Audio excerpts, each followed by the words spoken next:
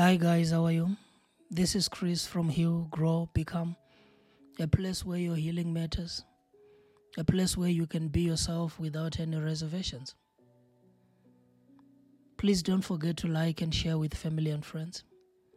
Thank you very much for supporting us. Thank you very much for the love and support. If you haven't purchased my book, don't forget to click on the link in my bio. If you're in South Africa, you can get the book from Takealot, or you can buy a signed copy directly from me. If you're not in South Africa, you can buy from Amazon, hoping that Amazon will deliver to your location. Today, I want to talk about being a savior, being codependent, and being a lifeguard in a relationship. If you have been to a beach or any public pool, you will notice that the most important safety measure of any pool or public beach is that there should be a lifeguard in place. Somebody who's present and monitoring the activities and making sure that the people there are safe. You see, as a lifeguard, your primary responsibility is the safety of the people that are using the facilities. And as a lifeguard, your success rate is not measured in the morning, and neither is it measured in the afternoon. You have to wait for the end of the day, where you can then begin to reflect and take stock of the day and see if there are any recorded accidents. And if there are no recorded accidents, then you can consider yourself a successful lifeguard at the end of the day. You can consider that day a good day in the office. You see, there are so many people that are in relationships that feel like they are playing the role of a savior.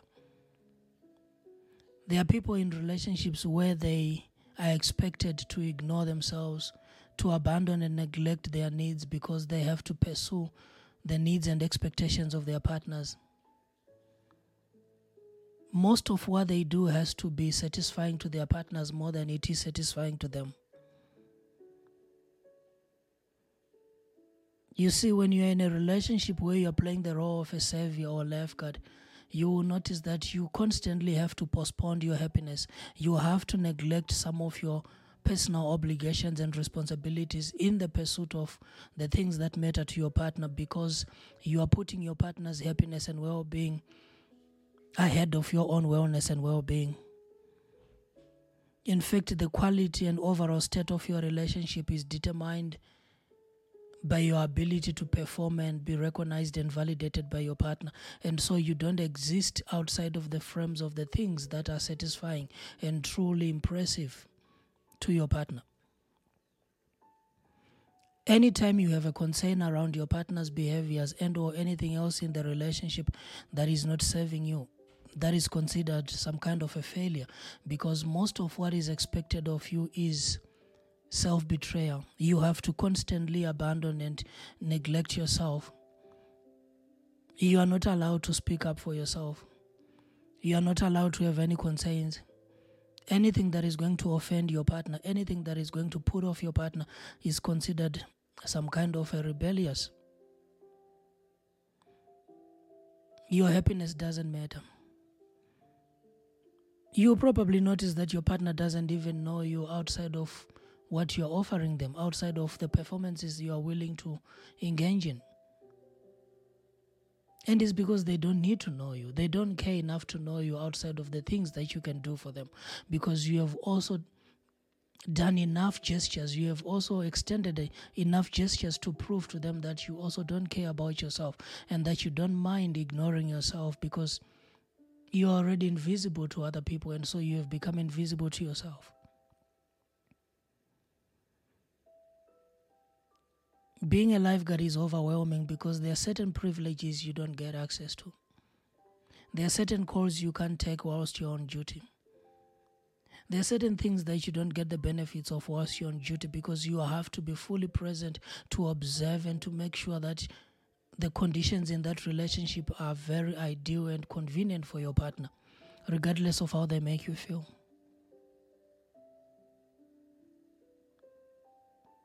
Maybe you developed that from childhood experiences.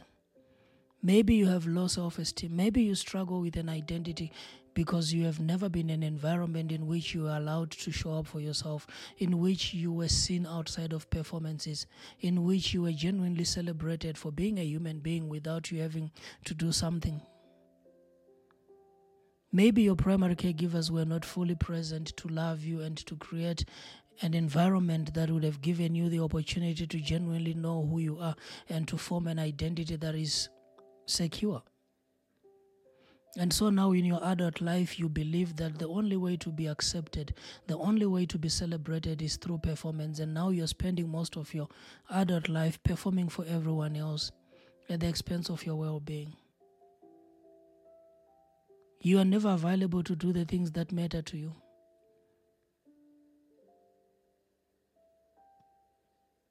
In fact, you don't even recognize yourself.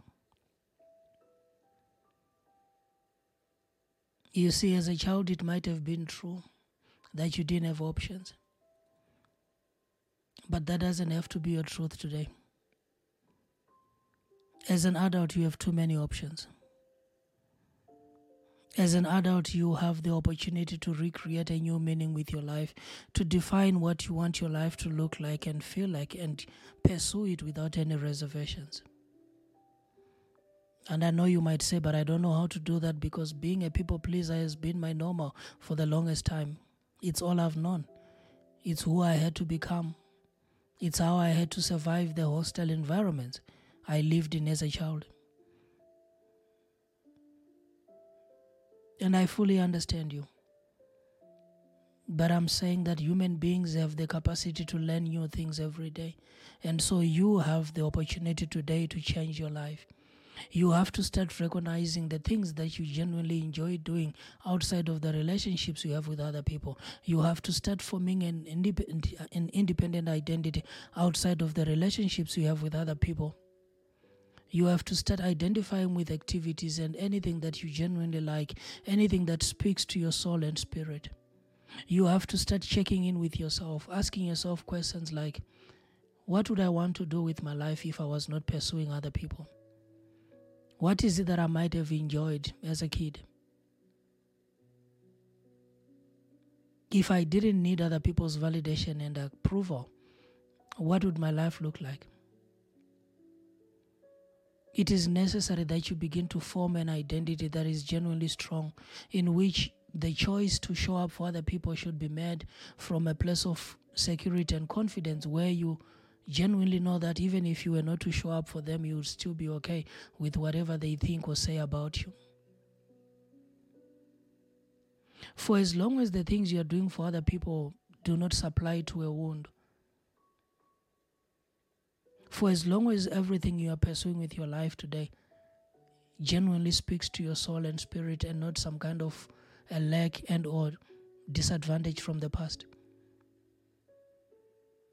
you need to consider working on your healing. You need to consider doing the shadow work.